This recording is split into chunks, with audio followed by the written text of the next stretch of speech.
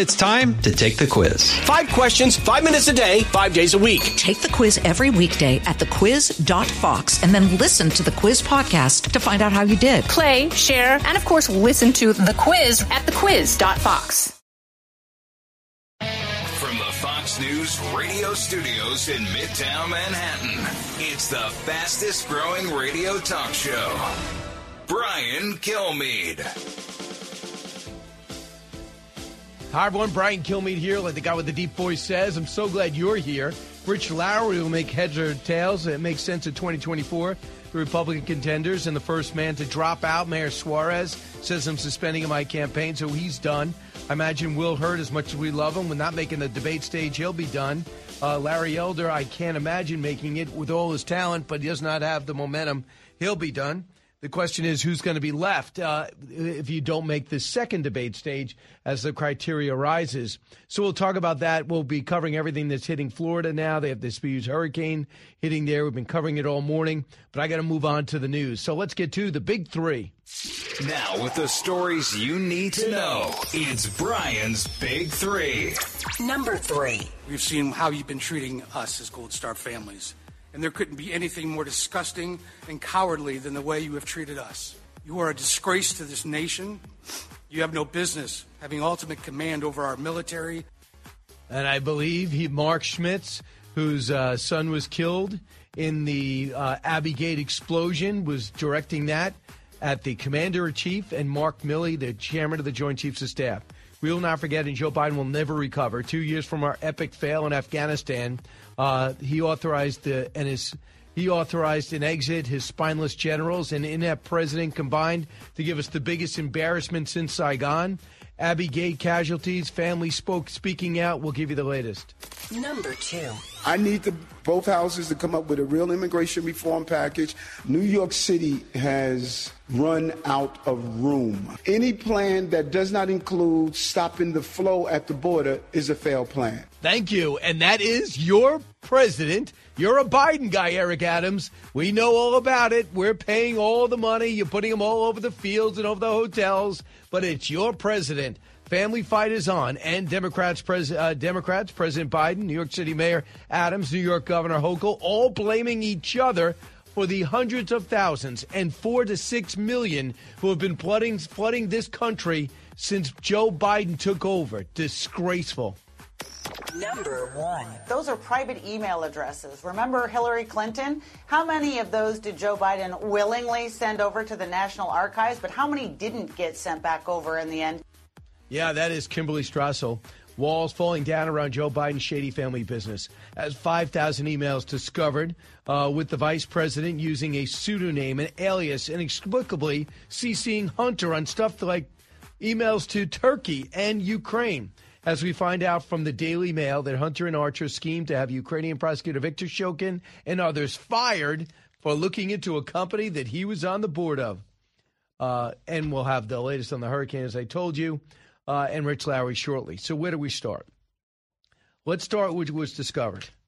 Hunter Biden, according to the Daily Mail, arranged a plan to close down a U.S. probe into Burisma. Now, he was urged to get some information and get some American pressure on Ukrainian prosecutors. Why American pressure? We're supplying a lot of the aid to Ukraine as they were trying to avoid an invasion, full-blown invasion from Russia. It ultimately failed. Emails showed that Hunter got about $1 million a year from Burisma as a board member that he had no qualifications for. But you have emails back and forth to the CEO of Burisma asking him to use his D.C. contacts, which meaning his dad, to pressure the prosecutor to back off. That prosecutor, Viktor Shokin, who I was able to talk to exclusively last week. Emails obtained by the Daily Mail bolster the claims by Shokin that Hunter and Joe Biden had him fired over the probe. Meanwhile, Joe Biden admitted as much while bragging to the Council of Foreign Relations. They have a shocking email revealing that Hunter helped coordinate a plan with the Democratic strategists to close down any cases against the owner, allegedly all his corruption with this gas company. Now, how did he do it? David Boies of Al Gore and election hanging Chad fame was hired to essentially work out a deal internationally where the pressure went on people like Shokin and others to back off Burisma. How crazy is this? But now we know that this was seemingly coordinated with his dad, who was talking about anything but the weather in all those meetings that Devin Archer was a part of and others that he wasn't a part of. Daily Mail got a hold of a lot of it and expect more. Because through a Freedom of Information Act that was listed, believe it or not, last June, they asked, under the newly revealed aliases of Joe Biden, and there are at least 3, can you, National Archives, who wanted to bring charges against Donald Trump, find out how many emails? And I'd like to see them and what they say. You know what they said? We found 5,000 emails. Really? This vice president was quite busy with 3 separate identifications, along with his own identification. Isn't that interesting? Some of them had his schedule on it.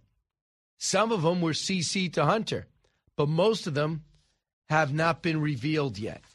How crazy is this? Jim Jordan, cut one.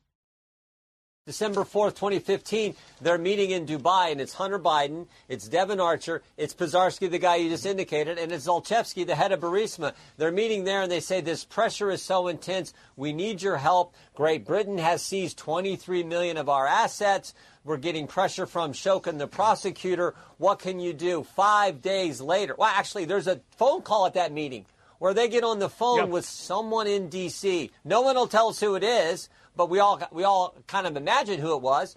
And then 5 days later, Joe Biden goes to Ukraine and gives the speech where he talks about firing Shokin, firing the prosecutor. So this is before that. This is the run-up to that. This is building the case for why they want to get Shokin off their back and how they want Hunter Biden to help with that situation. This is what Rudy Giuliani was pursuing haphazardly on the ground and got the president impeached. Should he have been impeached? No. But should you ever send somebody, I don't care who it is, to go investigate your future opponent? That's the problem. That even gave people the opportunity to jump down Donald Trump's throat almost about only a week after getting rid of the Mueller probe, which was pure folly and fancy. Jonathan Turley told Jesse Waters this last night. Cut 2. There's plenty of reason to be suspicious, including the fact that the president appears to have been lying to the American people, even during the presidential campaign. Even the Washington Post has said that it's untrue what the president has said, that indeed his son made money in China. And we also know that Joe Biden was aware of these dealings. And one of the things that Archer said after his interview with Congress was that it was patently false that Joe Biden didn't know about their business. And you also see a change in the media. Now the media is willing to accept that indeed Hunter Biden was running an influence peddling operation. But they insist that he was just selling the illusion of influence and access. Well, how do we know that? Do you just assume that? These emails could go a long way to determining what was a deliverable and whether it went beyond an illusion.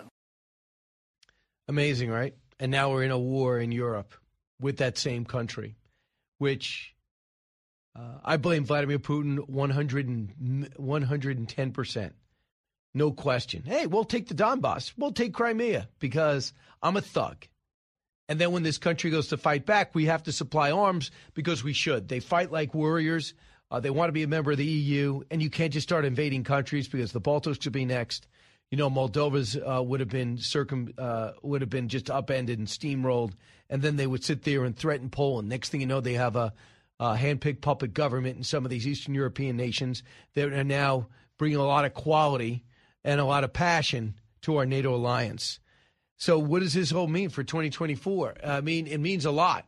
I think that this plays into it. Number one, it makes Joe Biden less electable than ever. Number two, it backs up a lot of what Trump was saying. This Biden family is as corrupt as the day is long. The son, you're caught up in the crack and the hookers. It is really about international business dealings. Now, don't forget about the China energy company. Do not forget, which was actually financing the Belt and Road program, which was created to upend American influence. And the Bidens felt perfectly fine allowing China to take over the Congo with us getting out of the way with the rare earth, which supplies these solar panels and a lot of these battery elements. Victor Shokin said what these emails show, that he was upended by the Bidens, and he thinks he knows why. Cut 9. I do not want to deal in unproven facts, but my firm personal conviction is that, yes, this was the case. They were being bribed. The fact that Joe Biden gave away $1 billion in U.S. money in exchange for my dismissal, my firing, isn't that alone a case of corruption? So I read this article, I read this column by Mark Thiessen. And Mark Thiessen writes, between this background that we're finding out about Joe Biden, he's not the guy, the old reliable guy without charisma who failed 3 times to become president and got the last time because he wanted to bring normalcy back to the presidency. Now we turned out the guy's constantly lying about big stuff and small stuff. The latest small thing he lied about was trying to relate to Martin Luther King's dream speech and how he's been around so long and how enlightened he's always been, despite Senator Byrd, the former Grand Wizard, being his best buddy.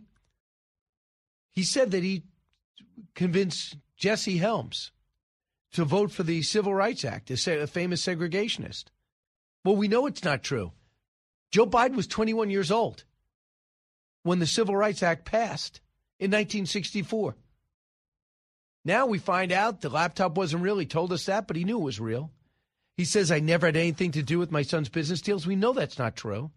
Then he said he didn't know about it, and then he said he didn't have nothing to do with it. We know that's not true. So the question is, if someone can look down the barrel of a camera in a heated debate and lie to your face, what else is he lying to? How about absolutely everything? Which brings us to a 2-year mark since the Afghanistan evacuation and the explosion at Abbey Gate and the embarrassing way we left Afghanistan and the not suited for the way we fought over there for 20 years, way we exited that country, that makes the fall of Saigon look like VE Day. So we find out now through a book that was written that this was really Joe Biden's move. And I still fault General Milley for not putting his stars in the ground and saying, you're going to have to deal with a guy that will not be a part of exiting a country that humiliated our nation. Here are my 4 stars. And then the president might have not done it. But instead, he sucked it up, and he said, I would not leave the Bagram base. Well, I need everybody out. He goes, well, if you're going to do that, then I got to pull all my guys out. And next thing you know, we're stuffed with a handful of military, our allies and Americans on the ground, and a advancing Taliban. We find out from this guy, Franklin Foyer, and I hope to get him on.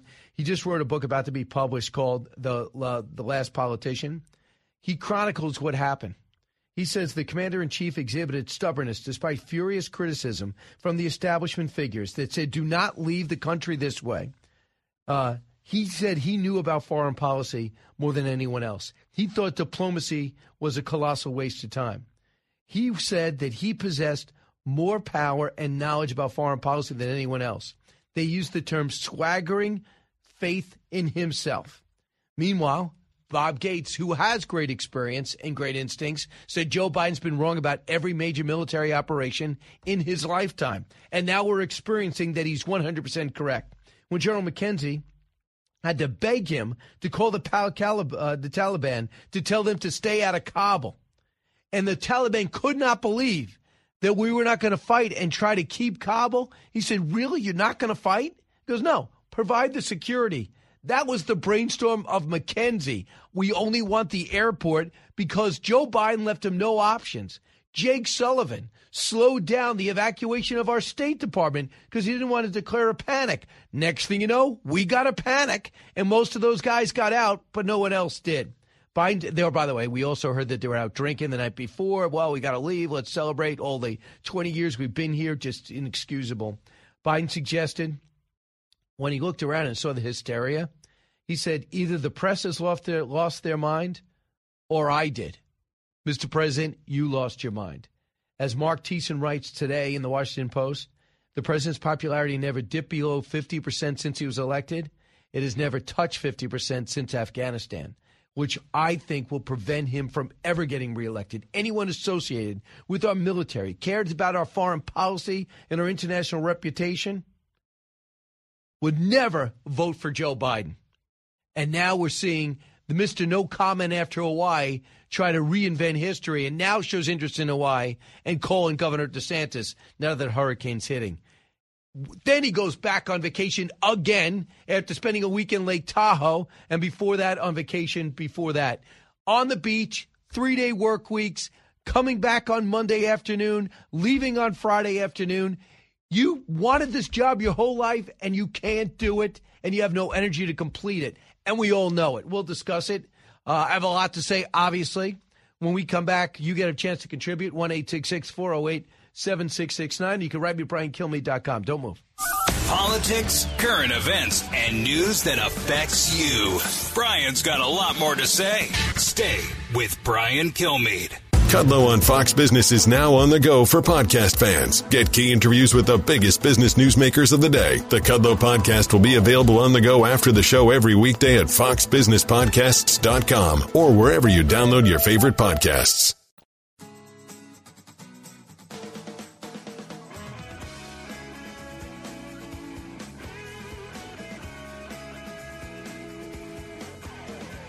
The fastest 3 hours in radio. You're with Brian Kilmeade.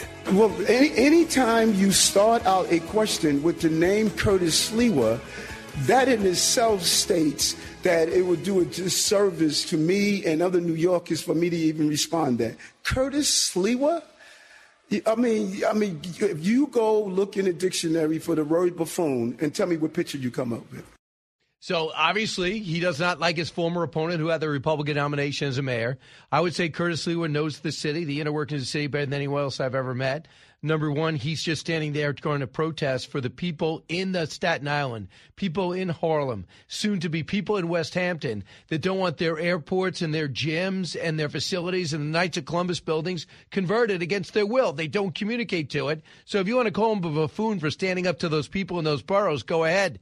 How about the kids and the parents that were not able to watch their kids play soccer, whatever, baseball, or anything else because you put migrants there? What about the other people that have had their class size doubled with illegal immigrants as of their first day of school, which is about to happen, I believe, right after Labor Day? How about that? Mr. Mayor, you're a buffoon if you think that that's a problem? Meanwhile, listen to the mayor call out the governor, Democrat on Democrat. Listen, 14. But I think this issue, I think the governor's wrong.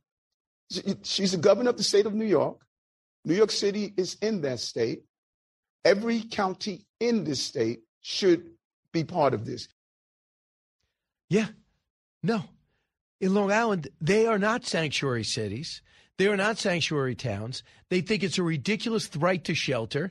We can't afford for people just to come waltzing in saying, hey, how would you like a room? How would you like 3 meals? Take a look at your menu. I'll do your laundry. We can't afford to do that. No country does that. Try that in Russia. Go over there to China. Go pull up in France. You think Italy's dealing with it? They do have an immigration issue, but they're not dealing with what we're dealing with. You're talking about since Joe Biden took over, roughly 6 million that we know of have come into this country.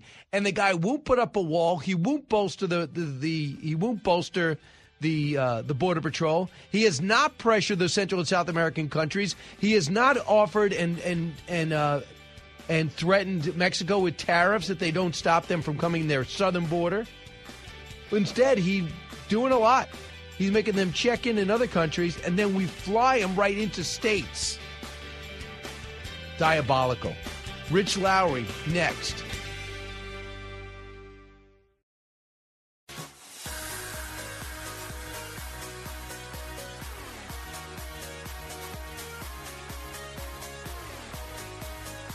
The talk show that's getting you talking. You're with Brian Kilmeade. I think that there can be no higher priority than what we have been clear is our highest priority. We got to take this stuff seriously as you are, because you have been forced to have to take it seriously. And also lift up the voices of all people who will be impacted in the way that they will be impacted. Because it spans the generations in addition to being intergenerational. I do believe that we should have rightly believed, but we certainly believe that the significance of the passage of time. It is time for us to do what we have been doing. Which is why we will work together and continue to work together. And then they launched. Yeah. They did. We all believe that when we talk about the children of the community, they are a children of the community.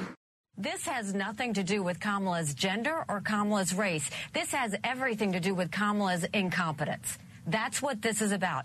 Every American knows that if Kamala Harris becomes president, we are in serious trouble of losing our country. Right. That is a little bit of Kamala, and it could have been a lot worse in that montage. So out comes Nikki Haley and says, I want everyone to know this. If you elect Joe Biden, you're electing Kamala Harris. There's no way Joe Biden lasts, for whatever reason, another term. I'm not sure he's going to last this term. But because he says that, the Atlantic's Jamil Hill, Jamil Hill writes that it's racist for Nikki Haley to say that. Just like Harry Reid says it's racist to criticize Barack Obama. Just like even Jimmy Carter said Republicans critical of Obamacare are showing that they're racist. He should know better growing up in the South. Rich Lowry knows better. He wrote a column about this, editor of National Review. Hey, Rich, we get ready for it. If you don't like Kamala Harris as a politician, if you think she's a terrible leader, you're a racist. Yeah, no, absolutely. Those clips, I mean, they give you a headache. I mean, you can take one or two of them, and then it's really hard to comprehend. But look, she has probably the highest chance if Joe Biden wins re-election, the highest chance of any sitting vice president since Harry Truman to become president of the United States. Now, FDR was really ailing in 1944. There's no sign that Biden's health is that bad, but we can all see what's happening to him. And the idea that he's going to be president of the United States, this extremely demanding job until age 86, is crazy. It's crazy. So to put this topic off limits because it's racist or sexist is preposterous. It's a totally legitimate issue. She's a heartbeat away from the presidency, and that's where Joe Biden put her. So let's talk about that choice, and let's talk about the possibility. That's another great choice that he made. You know, people around Bush 41, they say your first big decision was Dan Quayle. Dan Quayle maybe got a raw deal, but people thought, well, that was a bad decision. One of the I thought great things that Bush 43 did is go get experience with Dick Cheney, not because he was a white male, but because he was the best choice, and Colin Powell was the best choice as Secretary of State. So you have this guy say, I want a woman and a minority, a guy with 50 years of political experience, a person one step away, heartbeat away from the White House, and he makes this ridiculous decision. Think about it, Rich. It's not a mystery. This is a woman who had a great opening day speech, got a ton of money, and as soon as she sat down for an interview, you realize she was an inch deep. She knows nothing about anything. She doesn't study. She's terrible to work for, can't hold a staff, but you are a racist to bring it up, and are Democrats racist to try to replace her? Yeah, so the answer to the last question is yes, at least according to Democrats' own logic. So I think if Joe Biden stepped aside now, she'd get challengers, but I think it'd be really hard for the party, given its identity politics premises, to reject her. But at the same time, they all know that she's a potential electoral poison. You look at her approval numbers, and they're in the toilet at the level you would have expected. She suffered some major scandal, or she's been associated with some deeply unpopular policy, you know, like Hillary Care for Hillary Clinton or something like that. But none of that's been true. It's just that people don't like her because she's so off-putting and obviously unsuited for this big role, and that seems unlikely to change. Yeah, so let's talk about what's happening with Joe Biden. This book that comes out, some excerpts have been revealed that shows that Joe Biden gets in on Monday and he says how exhausted he is. We know, too, we just see it. You see in Lake Tahoe where he's staying for a week. He comes back. He comes Monday at noon. He leaves Friday at noon. He's on the beach. He doesn't do any work. He doesn't give any interviews. He is not up for the job. You see how he's walking. You see how he's acting. You see his no comment about Hawaii. So listen to this. Having said that, listen to suddenly other networks are realizing Joe Biden's old and shot. Listen to Jake Tapper talk to the press secretary. Cut 30. Is the White House worried that questions about President Biden's stamina could ultimately impact whether or not voters will be able to support him for a second term? His record stands alone, something that we all are proud of on all of the historic amount of pieces of legislation. Right, but I'm talking about his age and his stamina and his ability to do the job, and you're talking about the record. And I understand why you'd rather talk about the record, but I'm talking about what Americans see when they turn on the TV and they see, you know, Joe Biden's been in politics since before you were born, and like he's let's aged. So, Rich, this is the conversation we're having every day. It's not mean. I don't think Bernie Sanders would be a disaster for the country, but it's not because he's old. Yeah. Yeah, Biden has clearly slowed down and is in decline, and everyone can see it. And it's one of these things that it doesn't really matter whether the media covers it or not. It doesn't really matter whether late-night comics make jokes about it. They don't, except for Greg Gutfeld. Because people can see it, and everyone knows what a walk like that means. You know, they've seen it with their parents or their grandparents. It means, you know, someone's just they're not the same, and you got to hold your breath all the time every time they walk over a carpet. You know, because the corner might be turned up. So there are very few things we agree on in this country, but 77% of people think that he's too old to serve a second term, including 69% of Democrats. This might be, you know, besides baseball, apple pie, this might be the thing that we have the most consensus about in this country. So you look at it, you have Pritzker of the governor of Illinois. He's a surrogate. He's going to be campaigning for him right now. I think that Governor Shapiro is going to be campaigning for him.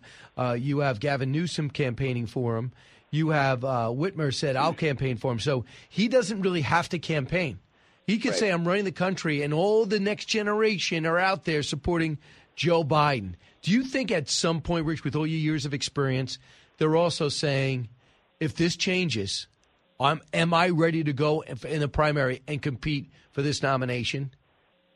Yeah, I mean, it's not even subtle, right, with Gavin Newsom, right? I mean, he's clearly hovering. I hope nothing happens to you, sir, but, you know, if it does, I'm right here. So he's offering himself up. You know, just the problem they would have, going back to Kamala, is the Democratic Party going to nominate this Ken doll of a guy, Gavin Newsom, over this supposedly historic African-American first vice president and first potential president of the United States? It's just hard to see. But, you know, there's these whisper conversations in the Democratic Party. They'll all say he's robust and fine and look at his record and how much he's been able to accomplish. And then when the camera's off, they'll all say, oh, my God, you know, I hope he makes it. So he's 40% approval rating roughly. When it comes to the economy, which is everyone's priority, it's 36%.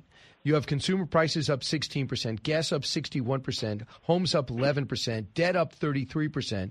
Purchasing power of the average family lost $7,000. What I think is worse, and that's bad, is what he's done at the border. 1.8 million illegals that we know of have gotten through, and 2.3 last year, 1.7 his first year.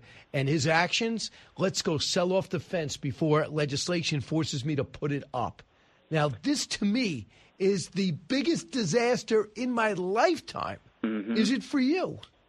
Yeah, it's huge. I don't know whether biggest, you know, there have been some disasters, but it's the most deliberate. I mean, I thought it would be totally unsustainable. You know, you'd have some months of this level when he first got in, and then there'd be political blowback, and he'd have to reverse course, but he hasn't. You know, they fooled around with the numbers a little bit by kind of laundering some people through newly formulated legal means to get in, but the numbers are just massive, and it's basically because they don't believe that we have the right to turn away any asylum seekers, no matter how bogus they are.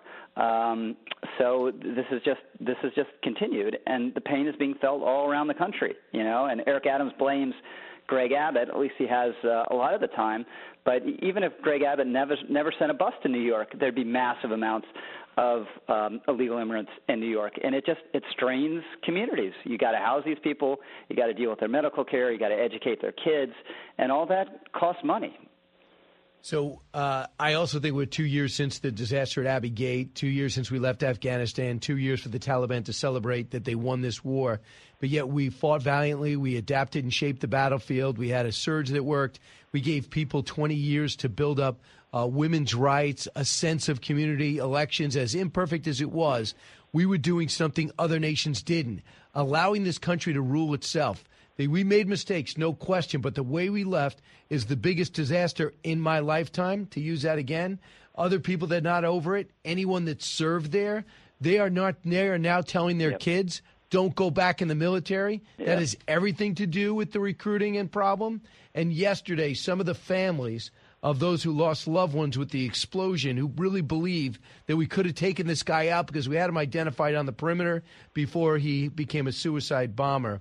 Here's Herman Lopez, He responds to Mark Milley saying, I'm going to be more transparent and let the families know more details. And here's what he said, cut 22. In his note, General Milley mentions that he apologizes for any lack of information provided during these briefings that we all had in our homes.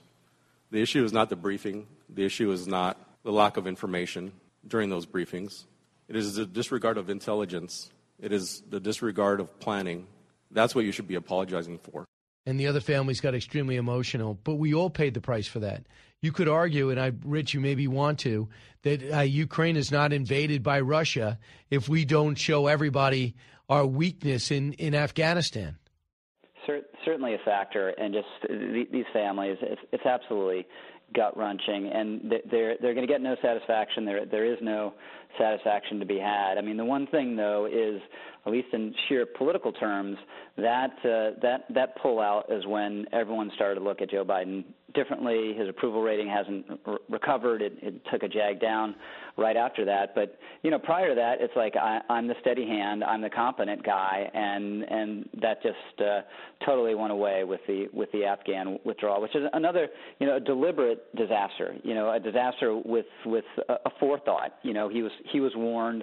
Obviously, if you just pull out the rug from the Afghan military with no air support, with no ability even to repair their air assets, it's not going to go well. And it didn't go well. And look, that society did not cohere in a way that Ukraine has under military pressure, but we did them no favors. And we left all our equipment there. They heard him say al-Qaeda was gone from Afghanistan, when in fact they're still there. They're embedded with the Taliban. We heard him say none of the military advisors recommended he leave a residual force when they all, under oath, top military advisors said that they advised him differently than he did. They heard him say it's Donald Trump's fault, claiming he was boxed in with the withdrawal, yet the Taliban had violated the Doha Agreement, so that would have given you enough. And plus, since when do you worry about anything Donald Trump did except to reverse it, from the XL pipeline to the Paris Climate Accord to the Iran nuclear deal? Everything that he did was the opposite of Trump just because Trump did it, except for this. Yep. No, absolutely. And, it's a 20-year effort, and it's one of the reasons, that the Iraq war didn't go well, this ended so badly, that people are just so sour on the state of the country and have little faith in our institutions and look around everywhere and seem to see a confirmation of that every single day. Iowa right now, the polls show Trump with 44, DeSantis 18, Haley 10, Vivek 7, and with Scott. New Hampshire, Trump with 48, 11 DeSantis, 9 for Haley and Scott, and Christie's got 5. Your thoughts about where we're at, knowing the president's looking at 4 separate hearings that could take place this year, knowing that he also raised $9 million since the mugshot's been released? Yeah, so it's not a competitive race nationally. It is competitive, although he's in a strong position there as well in Iowa. And, the one way to look at DeSantis is nationally he's done nothing but sink. I mean, he's done nothing but sink in the polls. But then you look at Iowa, and he's still quite popular in Iowa, according to some polls, more favorable views of him than Donald Trump, and he has a broad swath of the Republican electorate considering him. So it's salvageable, I think. But, it all comes down to Iowa. If Trump wins Iowa, it's probably all over. If he loses Iowa, then it could shake things up, and we could be looking at a different dynamic. And Iowa tends to break late. When Huckabee won it in 2008, he started to surge in November. When Santorum won it in 2012, started to surge not until late December. So things can happen there. I don't discount a Nikki Haley. I don't discount a Vivek. Tim Scott, that was a terrible debate for him, but maybe he can turn things around in September. But things could happen there. That's where it looks like this is a competitive race, at least. Nationally, it looks like a Biden, Robert Kennedy Jr. race. The numbers are almost the same. Yeah, it's just amazing. I think the majority of the Republican Party thinks these cases are politically driven. So that we'll see what the majority. We do see him up by 1 or 2 points on Biden of late on these national polls. Shows you roughly where we're at as a country. Rich, great column. There's a lot to write about. Good choice, because Kamala is going to be front and center soon, I believe. Rich Lowry, thank you. All right, all the best. 1-866-408-7669. The latest on the hurricane that's slamming Florida right now, and also I'll be able to take your calls, going through some of your emails now. Don't move. Brian Kilmeade Show. Both sides, all opinions. It's Brian Kilmeade.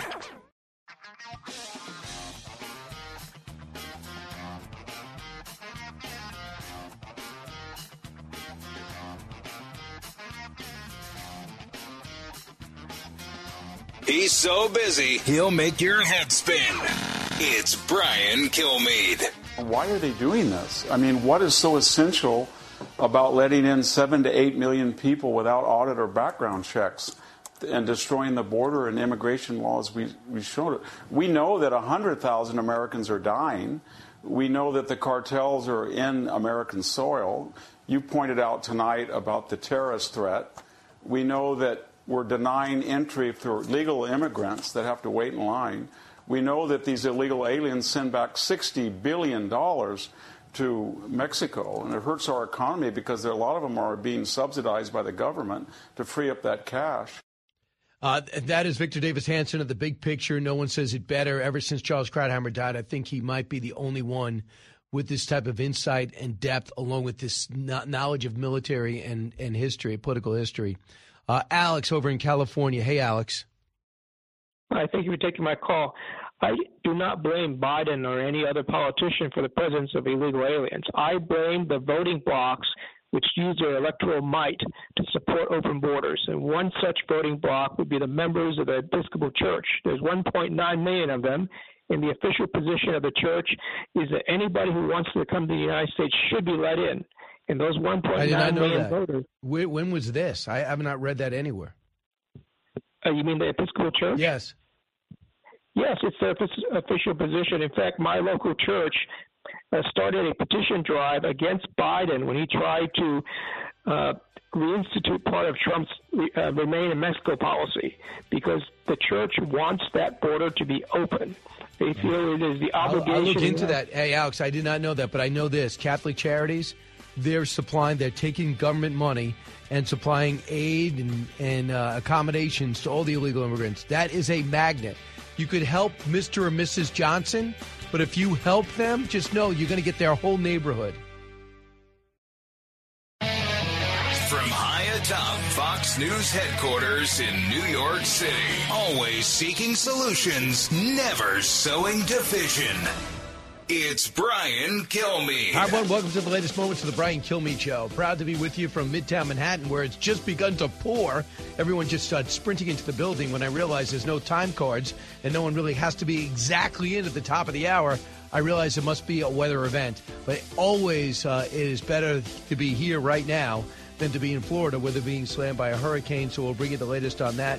But right now, the people of Florida, the one thing good about a catastrophe that hits them, they're ready for it. They've been through the drill. They have the resources. They got great leadership. Even Democrats admit that. And they know how to do this. So we'll see the challenges that come their way, and we'll report it. We got a whole weather channel covering it. Liz Peek at the bottom of the hour. President's got 36% approval rating on the economy. She's a Fox News contributor and columnist focusing on the economy. Josh Rogan standing by, author of Chaos Under Heaven, esteemed Washington Post columnist, and a good friend of the show. So before we get to Josh, let's get to the big three. Now with the stories you need to know, it's Brian's Big Three. Number 3. We've seen how you've been treating us as Gold Star families. And there couldn't be anything more disgusting and cowardly than the way you have treated us. You are a disgrace to this nation. You have no business having ultimate command over our military. Mark Schmitz, obviously still angry with the loss of his son at Abbey Gate, trying to get everybody out of Afghanistan. We will not forget how Joe Biden got us out of Afghanistan. A new book reveals it was almost solely his decision, even though he blames advisors and Donald Trump. We'll discuss it. Number 2. I need both houses to come up with a real immigration reform package.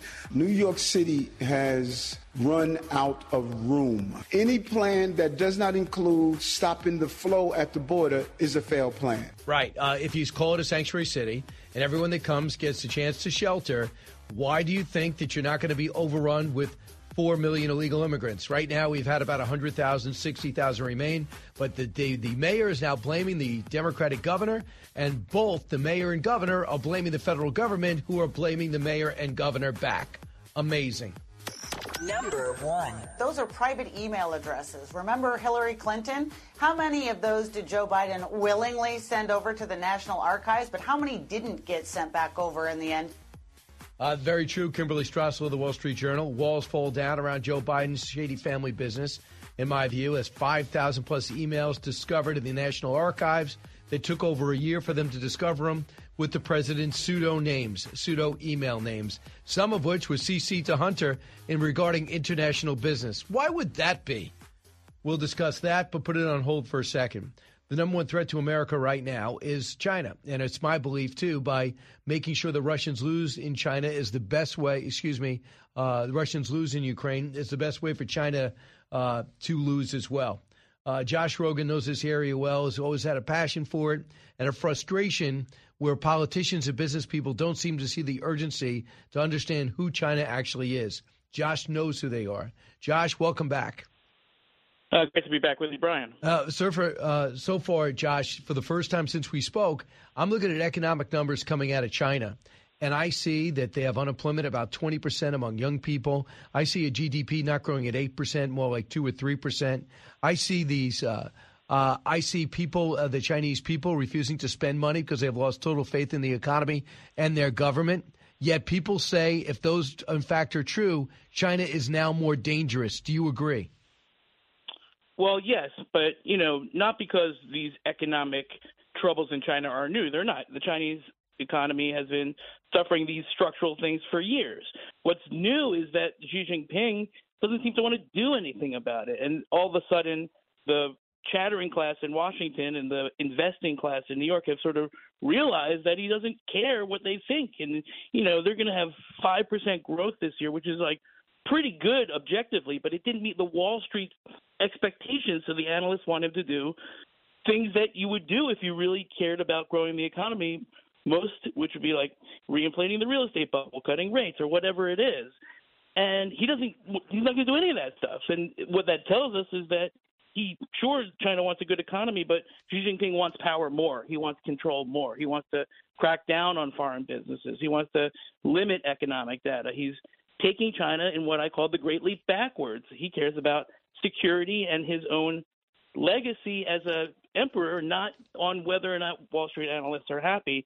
And that's what's freaking people out. And guess what? That's not going to change. And, this sort of speaks to your original setup, which is like, oh, well, why can't we just break off Russia from China? Why can't we do a reverse Nixon, which is like an old idea that Vivek Ramaswamy re-brought up now that he's running for president. It's like, oh, let's just make friends with Russia and then they'll turn on China. But that's not going to happen because those two are thick as thieves and because they're the same. They're both totalitarian, mass-murdering dictators. And they're united by their shared hatred of us. And so we need to get that through our noggins. This is not 1972. It's 2023, and China and Russia are a pair, and they mean us harm. And if Ukraine is able to defeat Russia and push them back out of their country, how does that reflect on China? Well, it gives them the green. If Ukraine loses, then Xi Jinping has no other choice but to conclude that we, as the rest of the world, don't have the stuff. We don't have the wherewithal. We don't have the commitment. We don't care enough to defend these small countries when they get attacked by these big dictatorships. Of course, it's a green light for him to invade Taiwan. Now, that's not to say that there aren't legitimate questions about the aid. That's not to say that we shouldn't be honest about what's going on in Ukraine and really how it's grinding into a stalemate. These are important things that in any democracy we should freely debate, especially in our politics. However, if you're going to tell me that giving half of Ukraine to Russia is going to help Taiwan, I have to call BS on that. Of course. And secondly, if you're going to tell me that that somehow Russia is going to be enticed to break with China, if we give them half of Ukraine, I have to call BS on that too, because those things aren't true. And when we tell the American people that we're lying to them, then we have to stop doing that. Right. It's one of the stupidest things, and he's too smart for that. But Vivek Ramaswamy. Right, he must know better. Yeah, you would think. He goes to Harvard. He's 37 years old, self-made, very close to a billionaire. I just think he's too smart to understand if he gets a newspaper delivered to his house and reads it, he know that would never be effective. So what did he say on Hannity last night? He said that he's going to end the one China policy for 4 years until we get semiconductor independence, and then he's going to put it back he's going to go back to the old fragile status quo that he destroyed. And it just doesn't make sense. But he's just so good at delivering these lines that you kind of, by the time you say it, you're going like, oh, well, that was really smart. But if you think about it, it doesn't make any sense. But I would say this, and my point was this, with China, they've had this bolstering economy. They're bursting at the seams. They're looking for more opportunities. They're investing in other countries.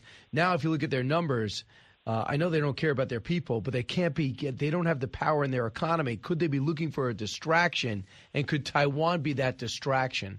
We're going to go take that country. We're going to go take over Taiwan and finally bring it into our orbit.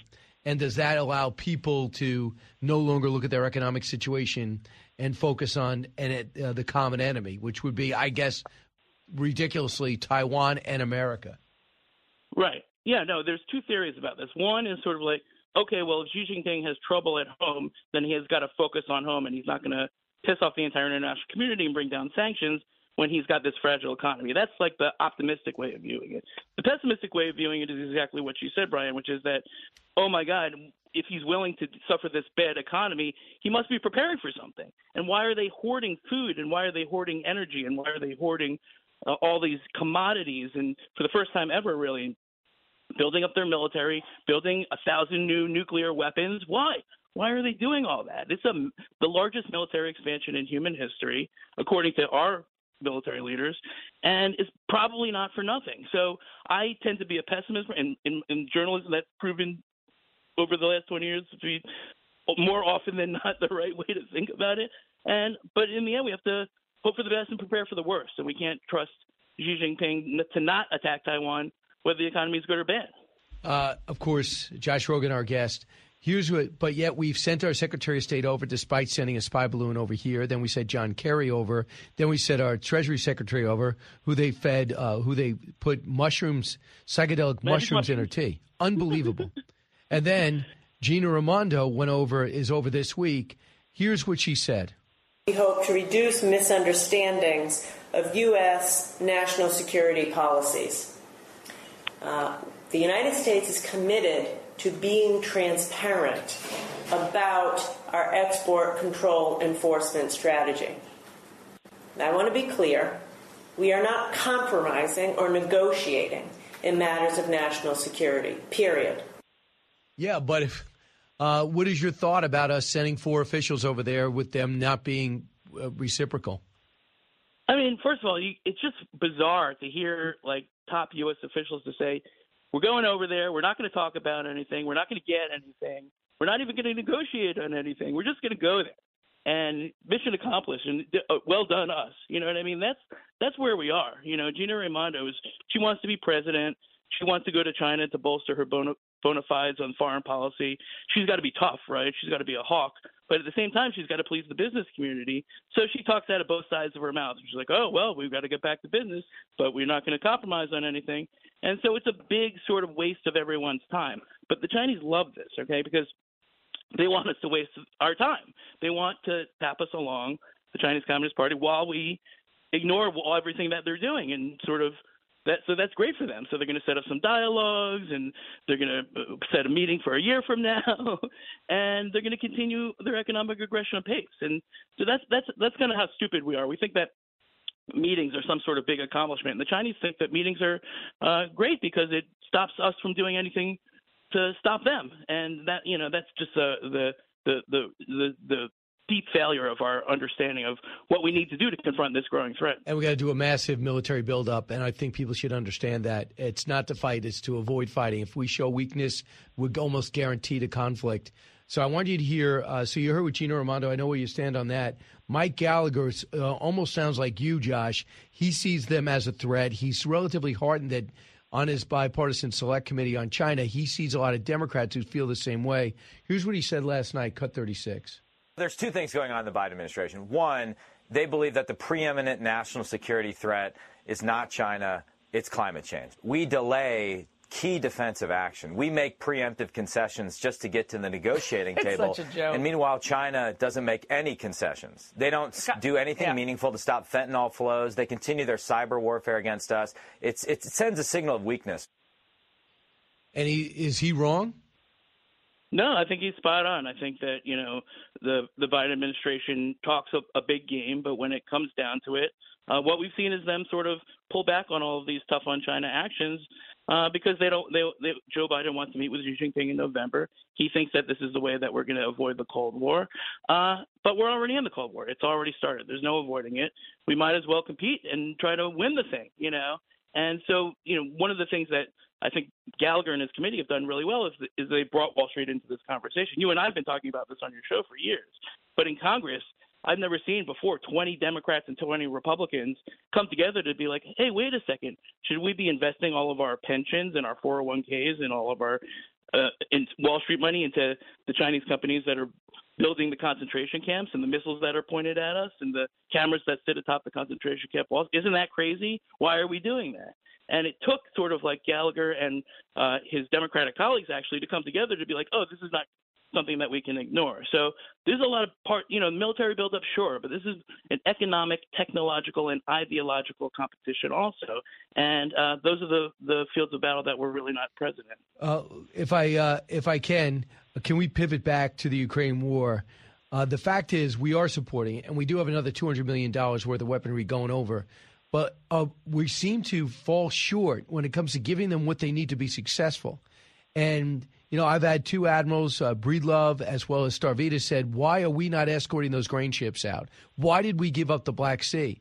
Then I have Lindsey Graham say what they want is they want demining equipment, which is not expensive, and we're not using it. Why are we not giving some of this stuff that's been around since the 50s to demine these land? Instead, the Ukrainians are out there with hand shovels in the middle of the night. And number three, on the F-15s, F-16s, Norway, Sweden are giving them up. Denmark are giving them over, which is, okay, that's your decision. We still have not trained one. We are still writing the syllabus to train pilots who are pilots. And why is that? We're expecting them to fight a land war without any air cover. I don't know if that's been successful since the Romans. Right. I mean, you're pointing out two really important, but I think two separate things here, Brian. The first is that we have all this old military kit just sitting around. We bought it, we built it, we put it in a bunch of warehouses, mostly around Europe, and it's just been sitting there for 50 years. Why did we build it? To stop Russian aggression, okay? To fight the Russians if they decided to start a war. Well, they started the war, and we won't give them the stuff that we built for this purpose. Why? We're not using it. It's going to rot away anyway. And that's crazy. That's just crazy. And I think the explanation is sort of gets to the second point that you're getting at, which is like the Biden administration has always been half pregnant on this thing, okay? This comes back from sort of the Obama time where they're like, oh, we've got to sort of, give them just enough to tie but not to win. And that's how we got into this mess in the first place. And that actually prolongs the war rather than shortening it. And that feeds the skepticism. So when people like Vivek Ramaswamy say, oh, well, we've got to stop this aid to Ukraine, it's going to go on forever, we're going to start a forever war.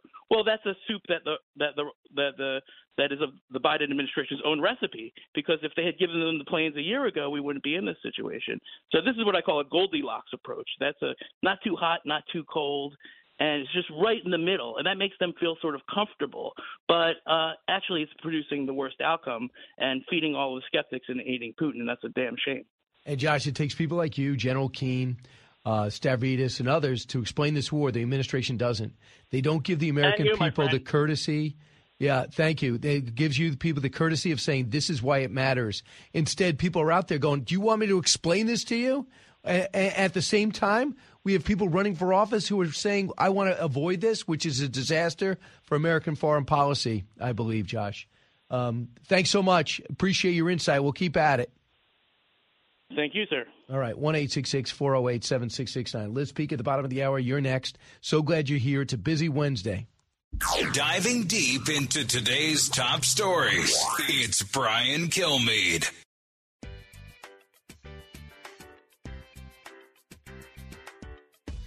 Information you want, truth you demand. This is the Brian Kilmeade Show. Here we go. Liz Peek's coming up shortly, and we got some time here. I just want to go over a couple of things. It's a lot to go over, but I want to just lay the groundwork. Yesterday, the Daily Mail brought something up I find fascinating. They have gotten a story and gotten a hold of emails, not only that shows that former State Department spokesperson, official I should say, Victoria Nuland, was praising Victor Shokin. And then we find out emails reveal that Devin Archer and Hunter Biden were maneuvering with a law firm in America headed up by David Boies to help the CEO of Burisma keep his job and fend off the prosecutor's office and an investigation that was taking place before and through when Victor Shokin was the prosecutor. He was indeed going after Burisma. And when you need help and you have Devin Archer and Hunter Biden on a board with no energy experience, the only thing they bring to the table is power within Washington, D.C., and using the terms D.C. help, it turns out that the sitting vice president fired the prosecutor, claiming he was corrupt and it was good for Ukraine. Or was it really good for Burisma and Hunter Biden? Don't tell me that's not leading you to the same conclusion.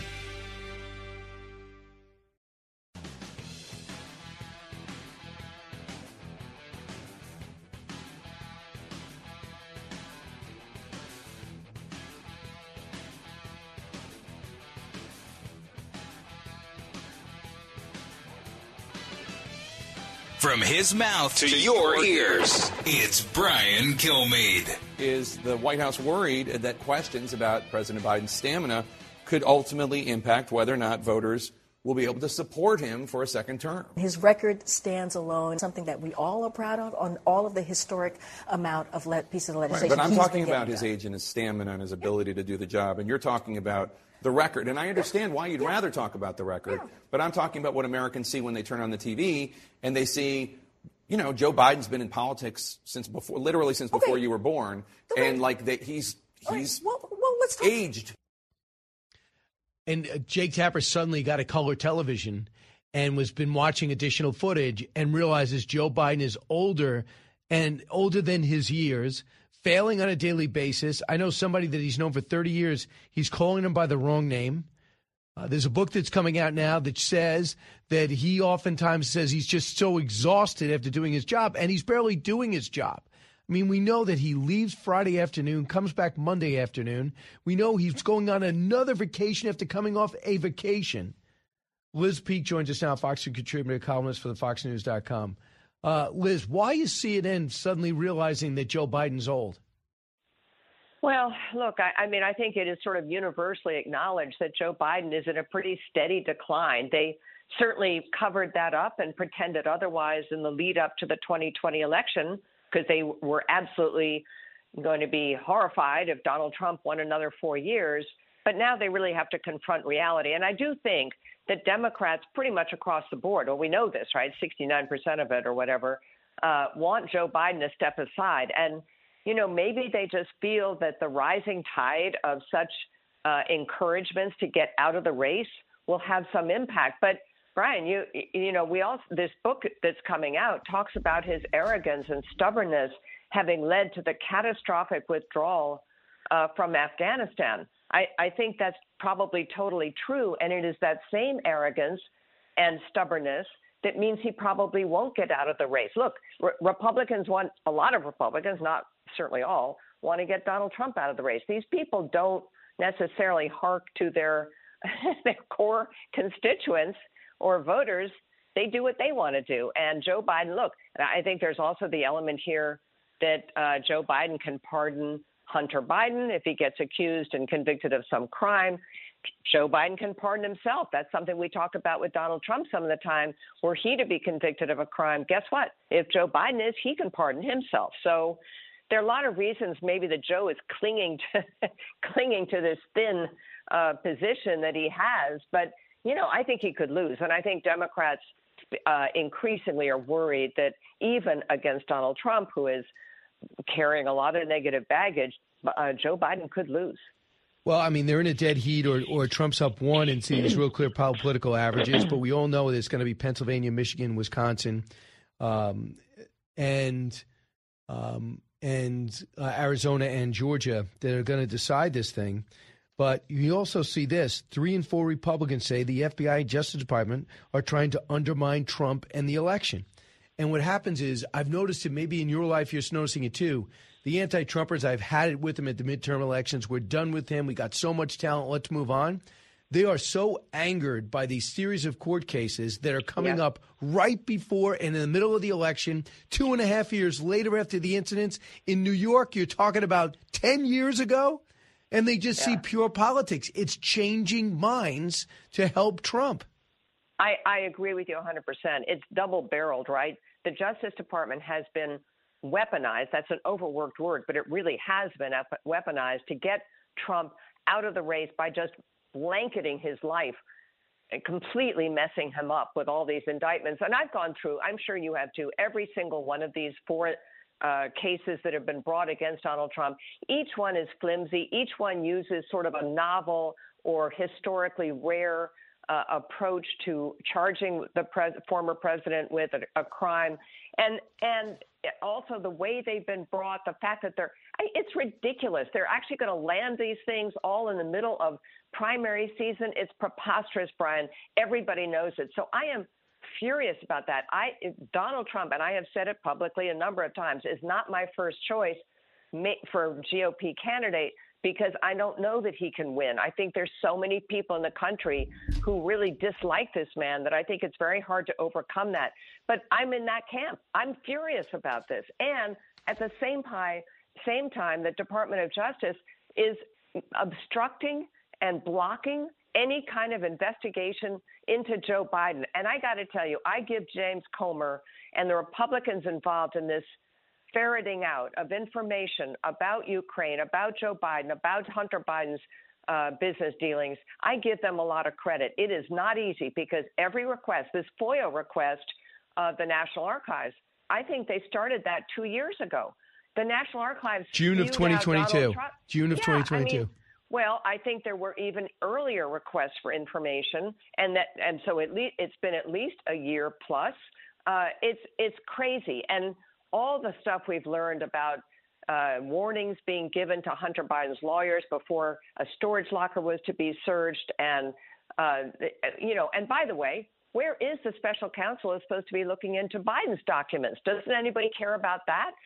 Jack Smith rallied around and in a Speedy Gonzalez way came up with indictments like overnight. What about the guy that's supposed to be looking into Joe Biden's documents? I mean, I think it's outrageous. And I got to tell you, to echo what you're saying, I know a lot of moderate Republicans who are furious about this. They cannot believe that our president is undermining democracy, and that is what he is doing. So, Liz Peek, he had 3 aliases, 5,400 emails under those aliases.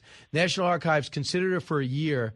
They're finally going to release it. We think eventually, we know a handful are CC'd to Hunter Biden regarding international business in Turkey and this place called Ukraine. Wow, really? Why would you CC your son as vice president about Turkey and Ukraine? My goodness, this is official government business.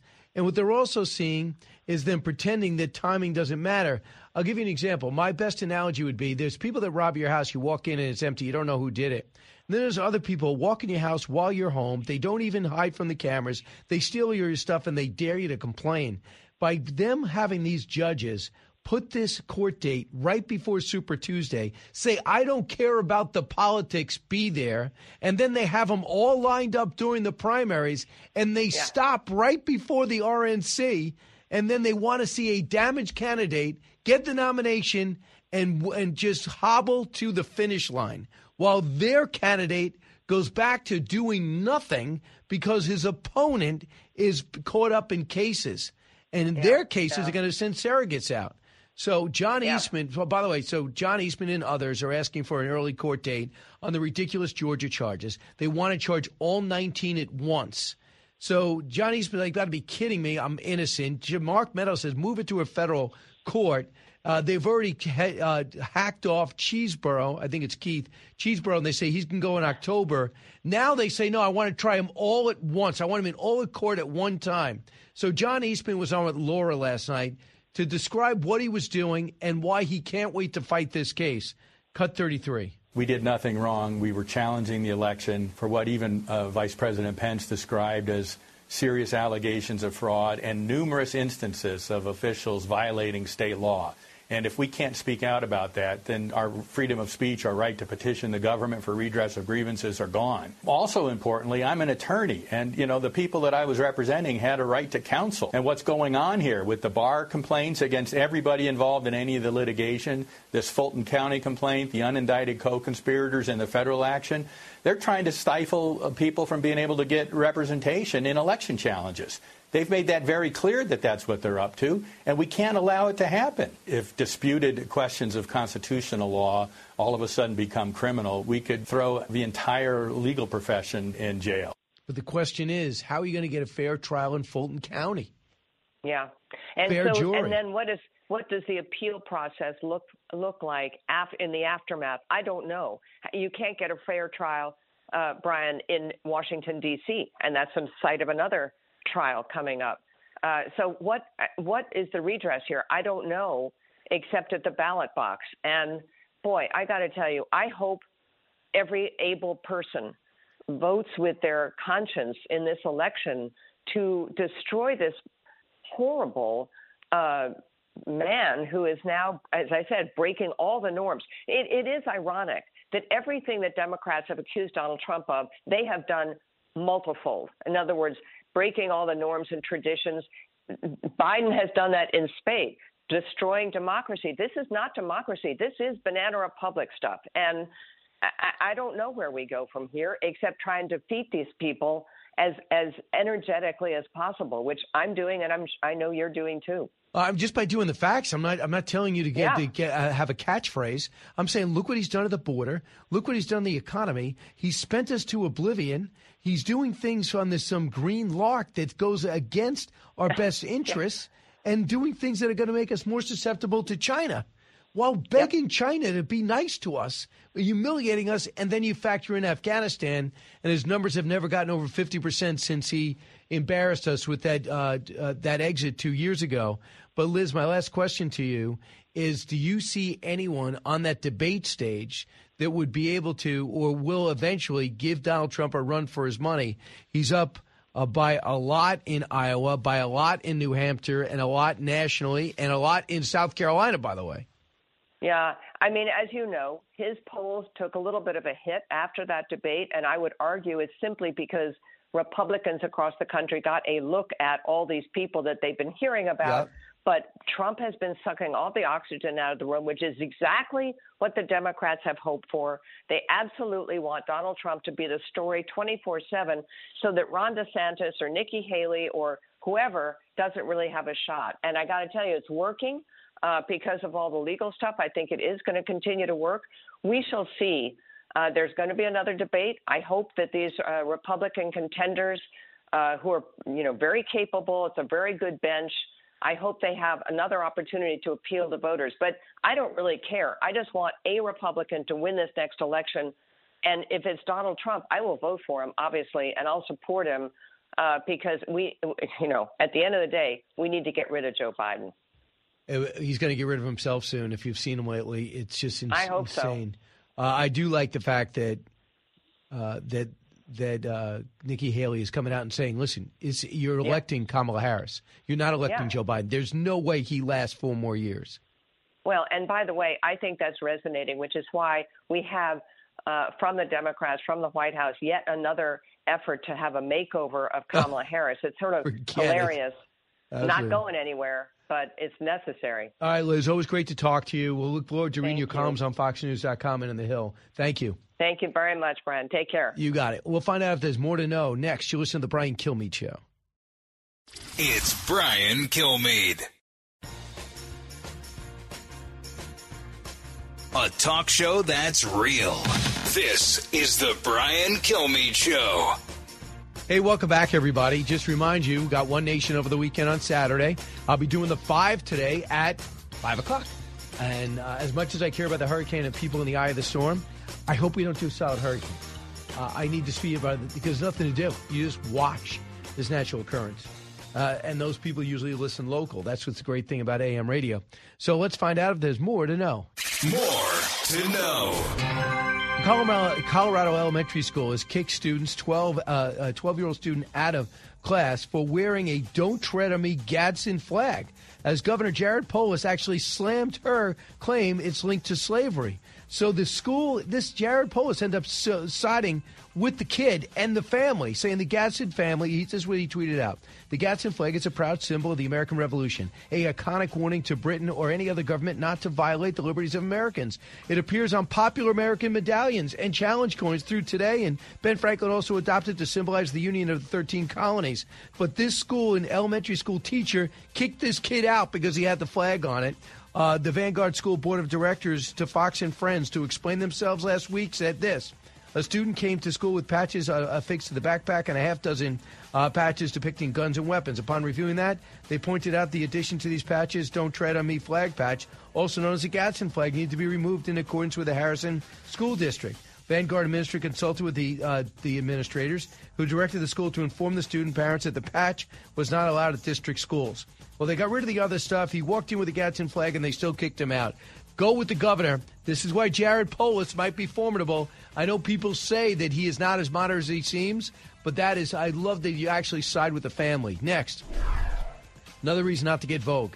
They named trans cyclist the only athlete on 2025 Powerhouse Women's list. The Welsh cyclist Emily Bridges, a trans woman, was the only sports figure on the British Vogue 25 Powerhouse Women. According to an outlet, the list typically honors women defining and redefining Britain by pushing British society forwards. Bridges, 22, appeared among the list of models, authors, and members of the royal family. It's very scary at the moment, but I genuinely believe that we will win, she said, per Vogue's article. They will win and convince everybody that being a trans, competing against other women is fair. That, to me, is absolutely terrible, and the Vogue should be ashamed of themselves. California is suing the school district for requiring teachers to notify parents if their child changes their gender. So get this.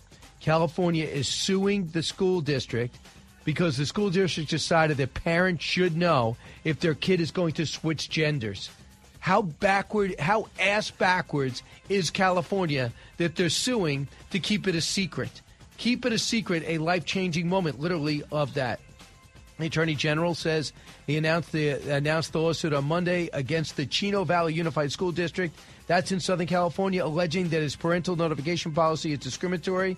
It alleged the policy puts transgender and gender-conforming students in danger of imminent irreparable harm. Yes, by telling their parents, well, you get your son or daughter, depending on the day, is failing algebra, you can do that. Is failing gym, you can say that. But you can't say, oh, it wants to be a girl. Unbelievable. Next, a new proposal by the city council on Tuesday could make Pittsburgh a sanctuary city for gender-affirming care. Amazing. And by the way, Pittsburgh might be Fox's number one market. Please have some couth. Understand that you're out to lunch. Next, a 1-hour special honoring the late Bob Barker is set for tomorrow, August 31st. You know, he hosted The Price is Right for a lot of years. Quote, the tribute to legendary Barker will bring back great memories for generations of The Price is Right fans who love Bob, his humor, and his ability to connect with contestants. I did not know he always wanted to be an actor, but he died at 99 years old. Next, a Univision news crew was robbed at gunpoint in Chicago while they were working on a series of live shots about recent armed robberies. Think about that. The crew is grateful. Their life is safe. Their life is safe. They were not threatened. The suspect demanded money from the two men, then went into the SUV and stole the camera. 2 bags containing equipment and a backpack belonging to a photographer. That is thousands of dollars of equipment. Journalists were reporting on a string of armed robberies in the area. That's how bad it is. They're robbing the people, telling the stories about people being robbed. And late-night host Stephen Colbert, Jimmy Fallon, and Jimmy Kimmel, Seth Meyers, and John Oliver are teaming up for a limited series podcast. The money they get will go towards the writers who are out on strike and all the crews who aren't making any money.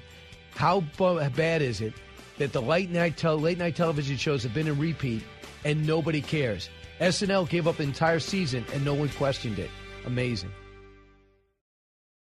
From the Fox News radio studios in Midtown Manhattan, it's the fastest growing radio talk show.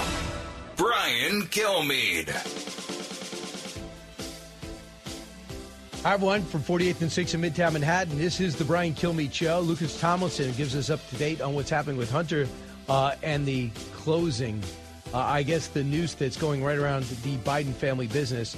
And he's also going to give us an update on Afghanistan, 2 years since our embarrassing exit that we're still paying the price for. Kennedy's here in studio, and because of that, I'm giving up on the big three. I'm not even doing it. I think you should do it, Brian. Do it! Really? It's always fun when we freestyle. We riff on it. Are you going to participate?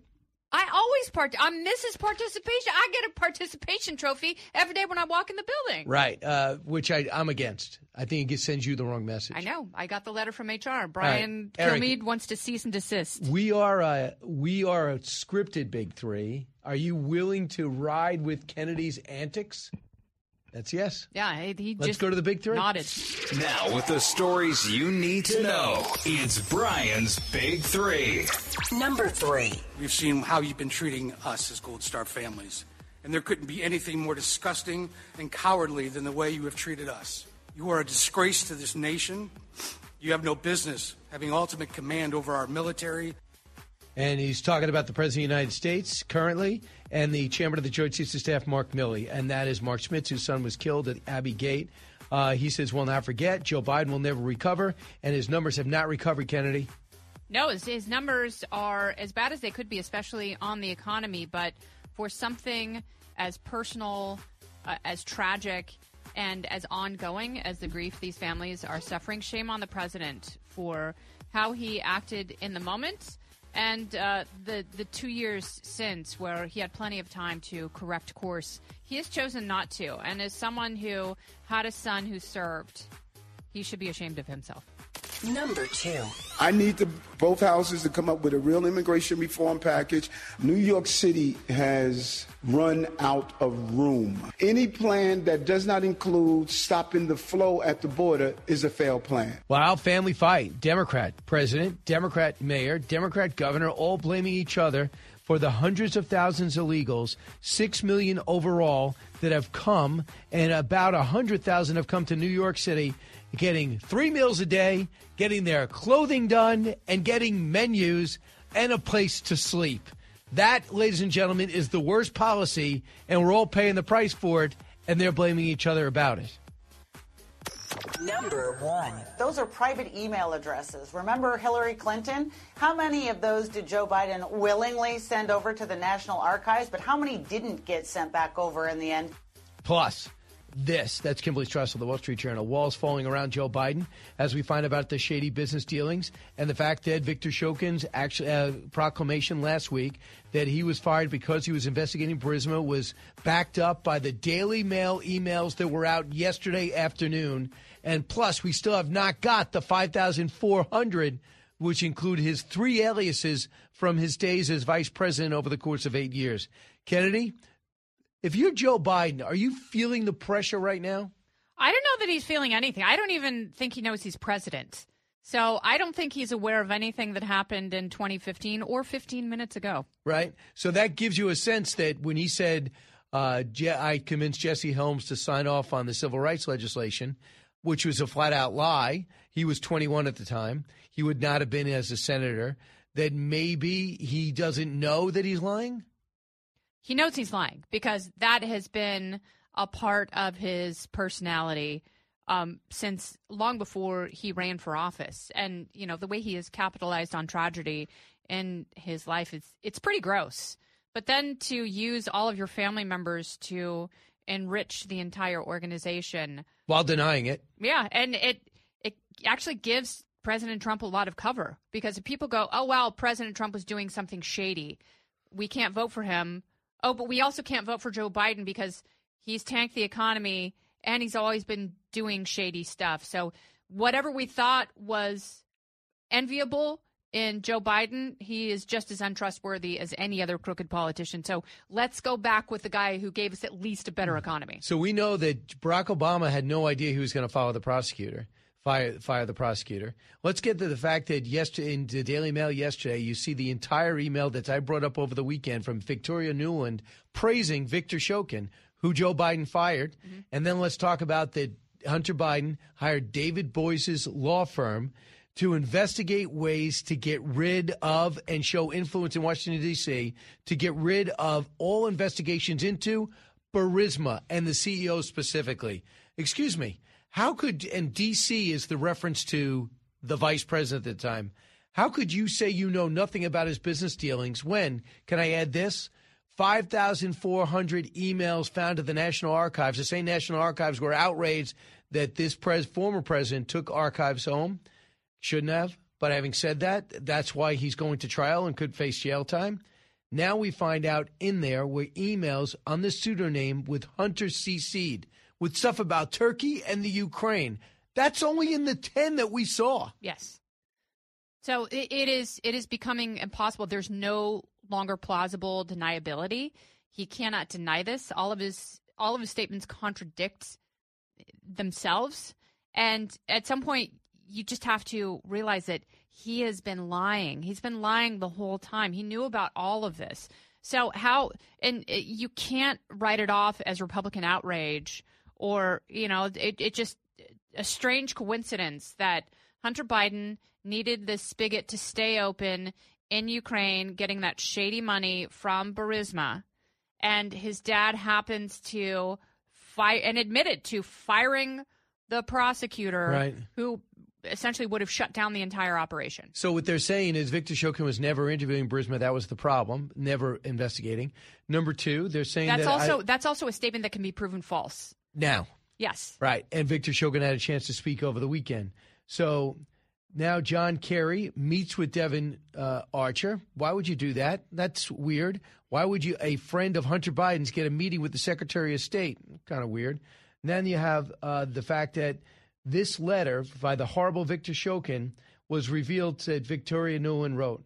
The ongoing reform of your office, law enforcement, and the judiciary will enable you to investigate and prosecute corruption and other crimes in an effective, fair, and a transparent manner. Keep up the good work, she goes on to say.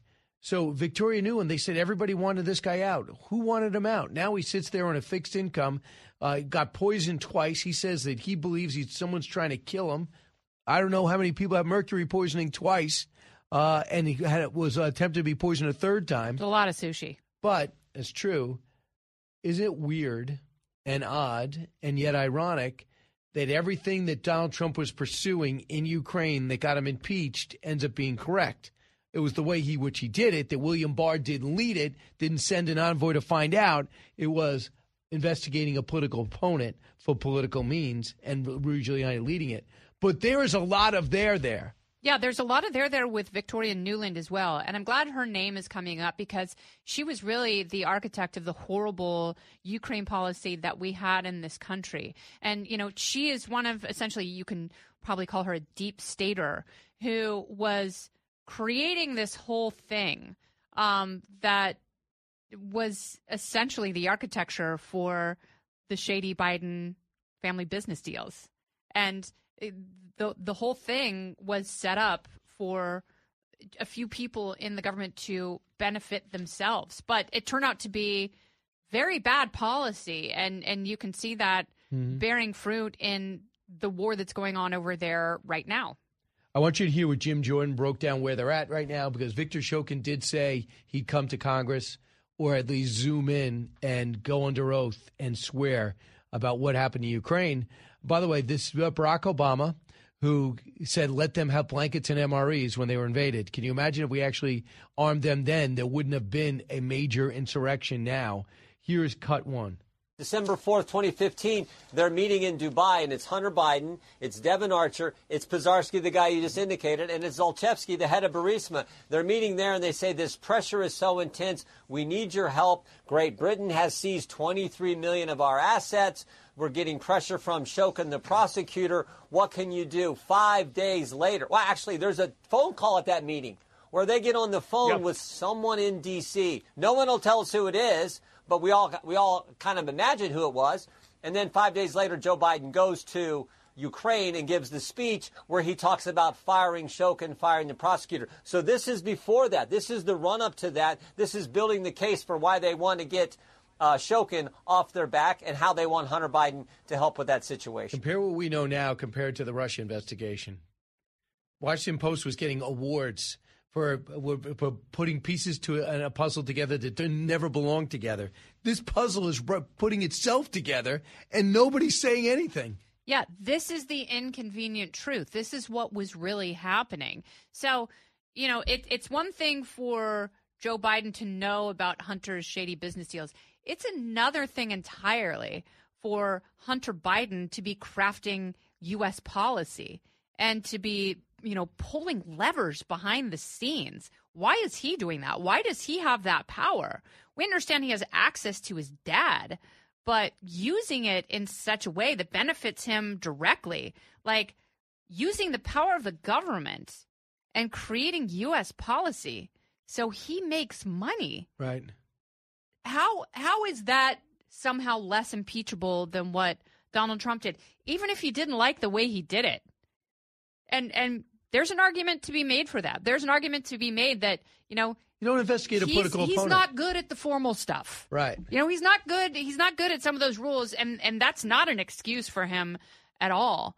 But if you look below the surface, that's where the real iceberg is. And that's the level of corruption is massive when you look at the Biden family, Hunter's access, and Joe Biden's codependency and willingness to do whatever it took to make himself look like a legitimate leader in order to keep the illegitimate gains going for his son. Someone told me that maybe this is the main reason why he endorsed Hillary, who's despicable in her own right. We found out with this whole Russia investigation. And know this, she knew this was going on with Joe Biden. Absolutely, she knew. I mean, she knew. And do you think that Barack Obama said, I can't endorse you as, after 8 years, he went with his former Secretary of State, not his vice president. Yeah, no, she had the bigger set of nards here. She was the one who said, I will tank you. I've done much worse to people. There have been plenty of people who shot themselves in the back of the head who I know. Right. And I will do the same thing. Most people I know die. Yeah, to your political career. Right. I know where the bodies are buried, and yours will be next if you screw with me. And because I buried them. Yeah. John, did I take it too far? I don't think you did, because we're just having fun with words. Oh, here's John Solomon on where this is going. And Jesse brought this out the other day. Cut 6. And there's another piece of this that I think is going to become more and more important. Hunter Biden's appearances on Air Force 2. He's traveling around the country while he's also getting this information. He uses some of that travel, like Beijing, to score his deals. Why is he on Air Force 2? Why is he getting government emails sent through his father's thing? Why is his business partners getting to meet with Joe Biden at a swanky restaurant? These are why the Biden scandal has gotten so much more serious in the last few months. I was listening to the Washington Post columnist, the last man to not believe that Joe Biden was up to anything or knew anything. They say, so the podcast host said, why was he calling in 20 times in 10 years that Devin Archer witnessed?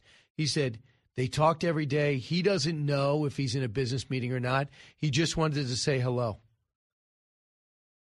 That's pretty dumb. Don't just say hello. Send a text. Have someone else call. You don't pick up the phone in the middle of a business meeting. Yeah, have your assistant call. And when he does pick up, they just talked about the weather. Sure. Right. Yeah. How do you know that? How do you work at the Washington Post and come up with that conclusion? Yeah. Where's your skepticism? Right. Donald Trump. Katharine Graham. How would she feel about that level of curiosity in your reporting? By the way, Bob Woodward's on the payroll. He did a great job going after Trump and then publishing all the tapes. Why don't you use some of your journalistic skills to say, listen, I got to be fair. There's a lot here. I'll take it over. I remember how to do this. Yes. He's still collecting a paycheck. I mean, they're still – we have become so politicized and so us or them, red team, blue team, that we have forgotten the basic tenets of journalism, which is speaking truth to power. But we do cover Donald Trump's cases. We're covering all of it. Cover all of it. Cover him. Cover Biden. Like, we deserve a better system. That's my whole thing. We deserve a better system in this country. And I look at someone like Oliver Anthony and the pain that he's singing about and the experiences that he's had, right, because the government has failed him. The government has failed people like him. People are working their asses off who have nothing to show for it.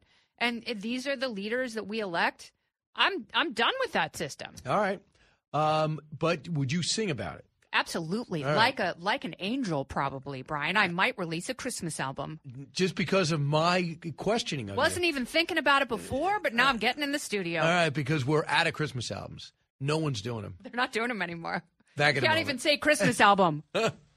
Educating, entertaining, enlightening. You're with Brian Kilmeade.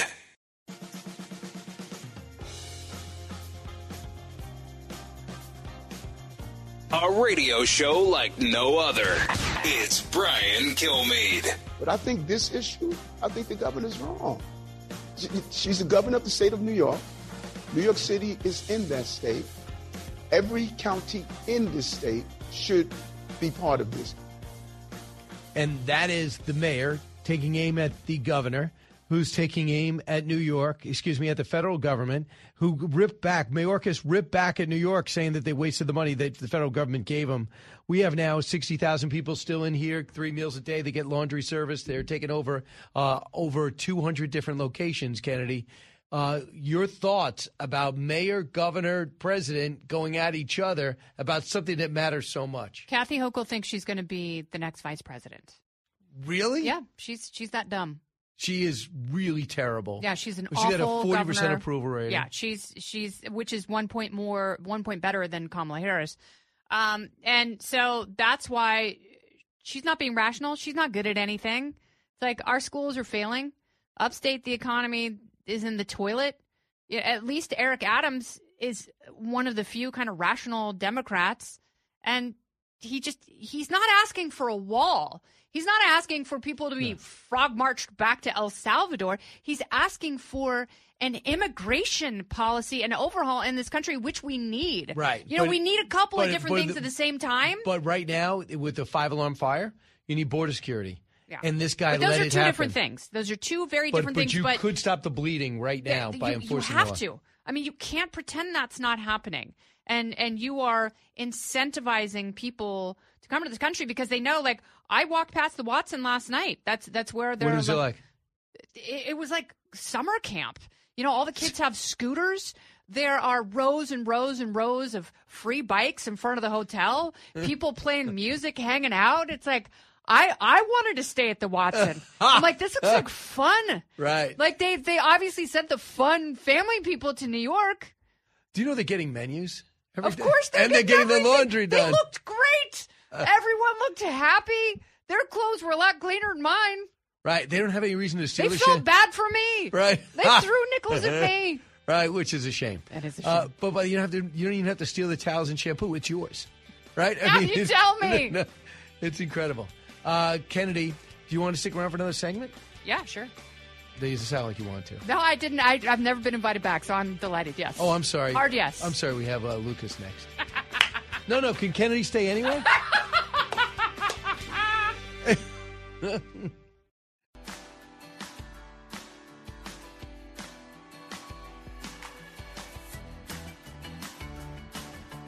The more you listen, the more you'll know. It's Brian Kilmeade.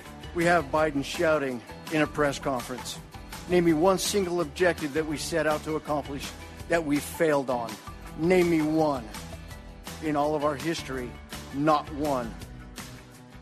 I say to you, Mr. President, you got 13 pictures that we have all named. You got 13 that you did not accomplish.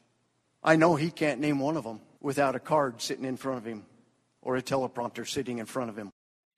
Who like to check his watch when their bodies arrive from Dover. That's Darren Hoover, who's the father of a fallen Marine.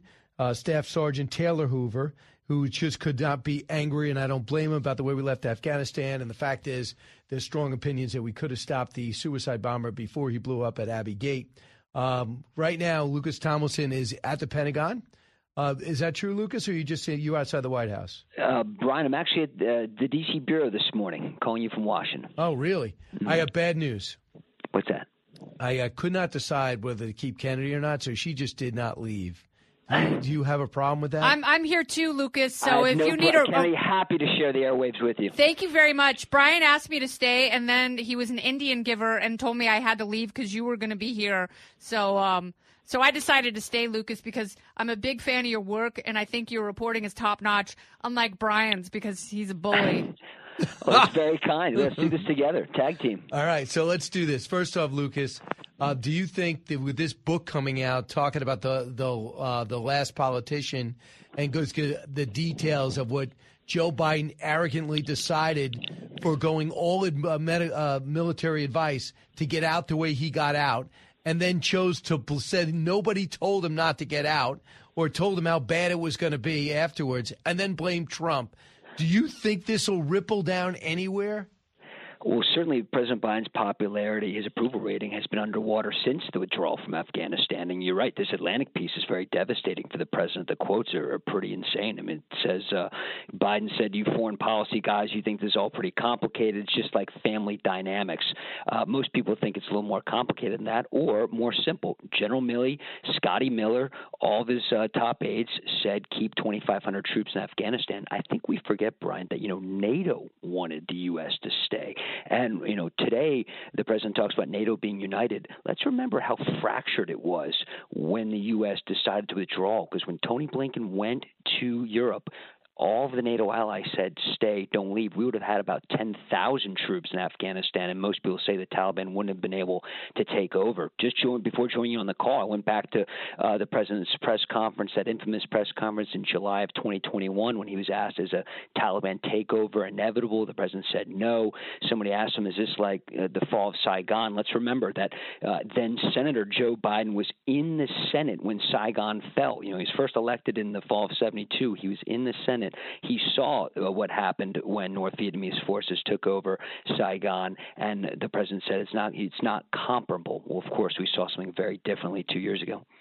Worse. I think there are direct comparisons here, and obviously some of the Obama-Biden policies led to the failures in Afghanistan. So where are we now in terms of the stability of the country and people who have been left behind, either Americans or translators and allies who were promised that if they did work with our government, they would be given access to, if not U.S. citizenship, certainly an exit?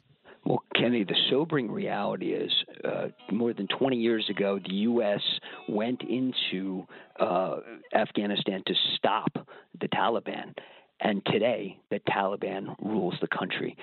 Women have no rights. They've been ordered they can't attend university. Remember, of course, the Taliban had falsely promised that women would still be able to go to school. Women and girls, by the way, would still be able to attend classes. That's not been the case. They've shut down, barbershops, salons. But more devastating, as you mentioned, are the thousands of interpreters, the brave men and women that helped the U.S. military for the past 25 years. Many of them now are in hiding.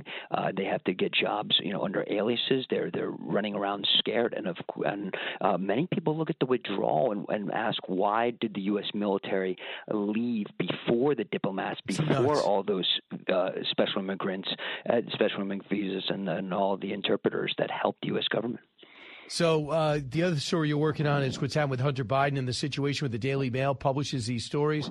It looks like David Boies' law firm was working with Hunter Biden and Devin Archer to help preserve the CEO of Burisma.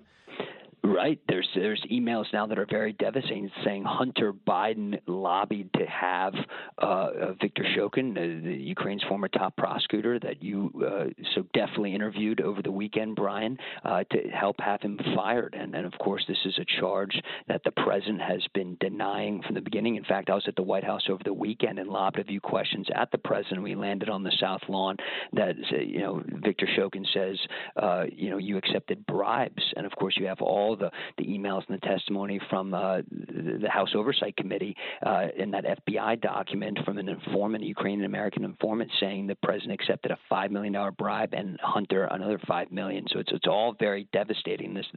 The evidence continues to mount. Of course, the White House is denying the president knew anything about this, but it is worth the question. All of our listeners know this. Was it a good look to have the president's son receiving millions of dollars from China, Ukraine, Russia, Russia, and of course, Viktor Shokin, as he told you, it was when Russian forces took Crimea in 2014. There was not much of a response from the Obama administration. He thinks that paved the way for Putin to launch the full-scale invasion of Ukraine. I would go as far to say when Biden waived the Nord Stream 2 pipeline sanctions a few months after taking office, the hasty withdrawal of Afghanistan, not just the bad look, the C-17 with hundreds of Afghans hanging off the wing, but also just that it fractured NATO at the time, and NATO was not united, and that was all part, some officials believe, to Putin's calculus. So what is the White House doing to try and undermine Shokin at this point? Well, they're denying that Shokin is telling the truth. They're trying to discredit him. There's been some reporting coming out since Brian's interview with that former top prosecutor saying he's not credible. And there's no question it's been just a full-fledged denial, Kennedy. Well, the problem is there's emails coming out. And, Lucas, could you tell me where the 5,000-plus emails that were recovered from the National Archives with the aliases of Joe Biden, where they're at now? How many does the people that requested the FOIA, and I think it's Southeastern Legal Law Firm, how close are they to getting these? They requested in June of 2022. Well, it's been years since you've seen those emails. And, of course, the biggest question is why was then Vice President Biden of the United States using an alias to communicate with his son? Anybody who's listening to us who have children are probably not using aliases to communicate with their children. So it certainly raises a lot of questions. My child uses an alias at college, so people don't know she's my child. Pet names are okay, Kennedy. Pet names, nicknames, that's fine. Initials. Right. LT. But, Thank you, kitten. But didn't Obama have one too? I think we're learning more and more that a lot of these politicians had nicknames and aliases. Of course, you can't talk about emails without talking about Hillary Clinton. And there's, we would never find those 30,000 emails, which, those were destroyed and never recovered. Speaking of sensitive information. Here's what Dana Perino said about this. I would love for the reporters who were in the briefing room when I was press secretary to revisit the stories that they did when there was this minor issue about people who were trying to do the right thing to make sure when they were dealing with the RNC, if they had a political job at the White House dealing with the RNC, that they used the right email. It became this gigantic scandal. We answered all the questions. There was congressional testimony. You had to turn over all the documents. The RNC to this day still has all of them archived, and it turned out it was absolutely nothing. I would love to see the curiosity from the media on this one. I don't think that they're going to get it. And when Eric Swalwell is your first line of defense for dealing with a foreign influence and fraternizing campaign, you are not in a good place. You are really not in a good place. Other thing is, Jesse, I was thinking about you earlier because you've utilized the FOIA Freedom of Information Act request in order to get information for stories that you're pursuing. And it's available to the American public. It's also available to media organizations. And sometimes they use it. But in these particular stories, where have all the news nuggets come from? It's not from the media filing a FOIA request asking to find out if Joe Biden had aliases. It's coming from private organizations. Sometimes they're partisan organizations. That's also fine. It's under the First Amendment. But the media is so incurious, it really bothers me. So big difference, right? It sure appears that way. I mean, a lot of people are pointing back to, the Russia dossier. I mean, not to go back that far, but, the Clinton campaign, the DNC paying for the dossier and information. And we know what happened after that. So certainly a lot of questions and to the allegiance of some groups and reporters. So are you surprised how few reporters are curious about this story, Lucas? I think there should be more questions. I certainly want to hear from Ukraine's former president, Poroshenko, what happened with Viktor Shokin. And it's just not a coincidence. The fact that then Vice President Biden went to Ukraine 5 different times. I mean, has our current Vice President gone anywhere 5 times? Those are a lot of visits to one country. And yes, he had the Ukraine portfolio, but those are just a lot of visits. And certainly it's a matter worth investigating. Now, you are Romanian. That's right. So do you have anything to add to this? I would like to add some stuffed cabbage. Right. It's called sarmale. It's very delicious, and anyone who eats it will achieve clarity and skepticism, which is something we need from reporters like Lucas. I made a huge mistake allowing her to stay. because that. I didn't know you were Romanian. All right. That's right, Lucas. Right. I have the flag tattooed on my ankle. A lot of people think it's Italian, which is fine. I mean, Right. if it gets me free wine, I'll be like, oh, sure, yeah, that's Italy. You need a colored tattoo. I think that would clear it up. How many People think it's France. How many people walk up to you and just stare at your feet and look at your ankle?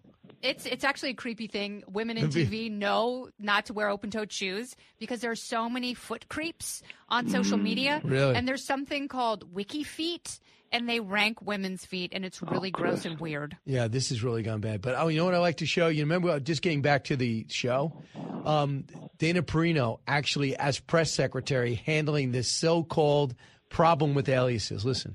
You said the Department of Justice continues looking for new documents if they need to release more. In some of those documents that have been released, there have been non-White House addresses, email addresses that people have written from.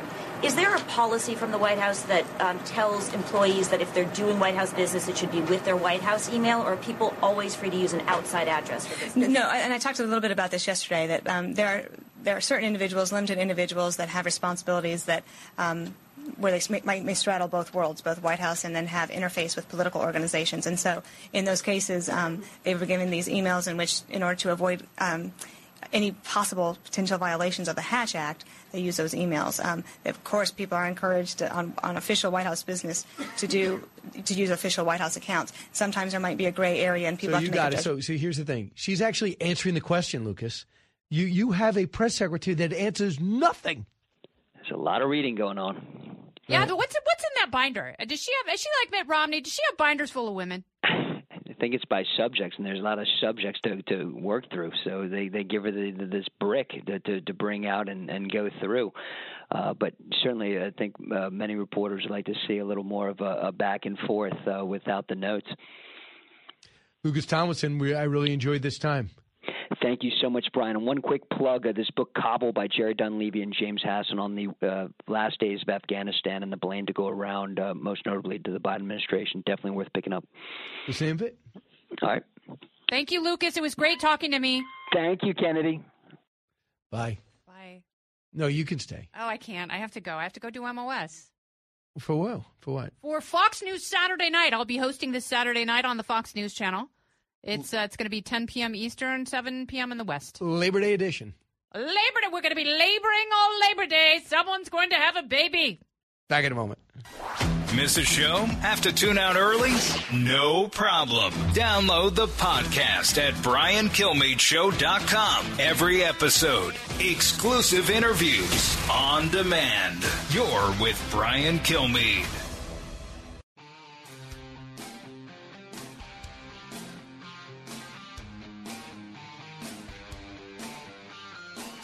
If you're interested in it, Brian's talking about it. You're with Brian Kilmeade. Well, anytime you start out a question with the name Curtis Sliwa, that in itself states that it would do a disservice to me and other New Yorkers for me to even respond to that. Curtis Sliwa? I mean, if you go look in a dictionary for the word buffoon and tell me what picture you come up with.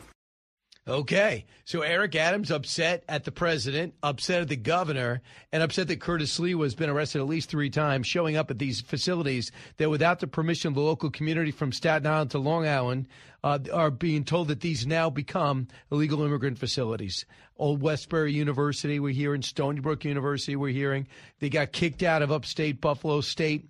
Curtis Sliwa responded. Actually did not hear the buffoon word, but promises a rematch when Eric Adams is up for election in 2 years. Cut 17. There will be a rematch. Get ready. Ali and Frazier. Thriller in Manila. The fans want it. The voters want me to run against Eric Adams again. Now, what prompted me was I saw all these communities in a rage because overnight, with no transparency, even the local elected officials weren't informed. Eric Adams was just transporting illegal aliens into the community against the will of the people. And we have told the Adams administration and Governor Hochul, wherever you set up a migrant center, there will be demonstrations. And that's what he's done. And he's got himself arrested a couple of times because of this.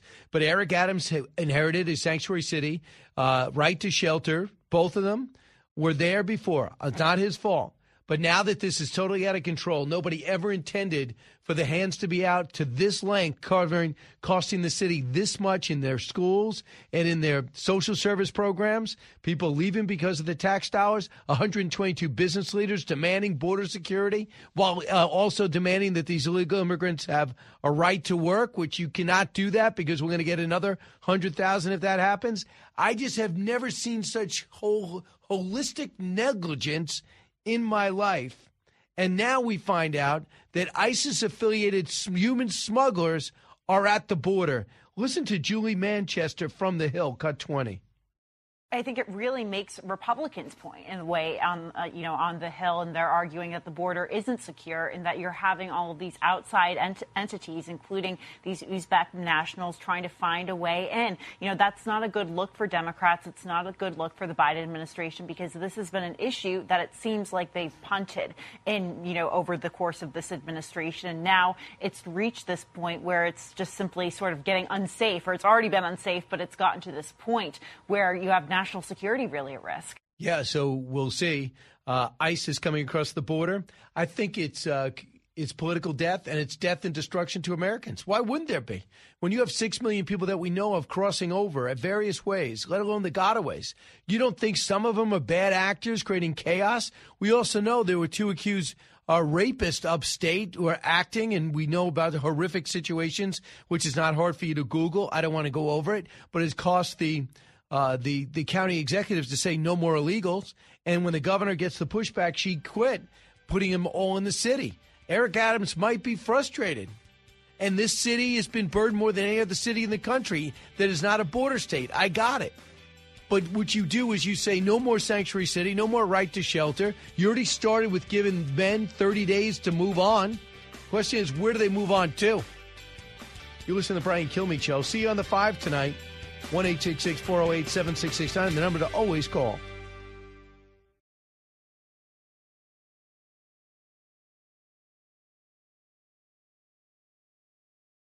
I'm Charles Payne. Listen to my Unstoppable Prosperity podcast so I can get you making money right now. Whether stocks are hitting new all-time highs or in free-fall mode, opportunities abound. So why are so many potential investors still sitting on the sidelines? In a new season of my podcast, I'm going to get you in the game. After 38 years on Wall Street, I'm ready to impart some lessons and get you invested in the greatest wealth-generating machine in history. Listen anytime, everywhere at foxbusinesspodcast.com or wherever you listen to your favorite podcast.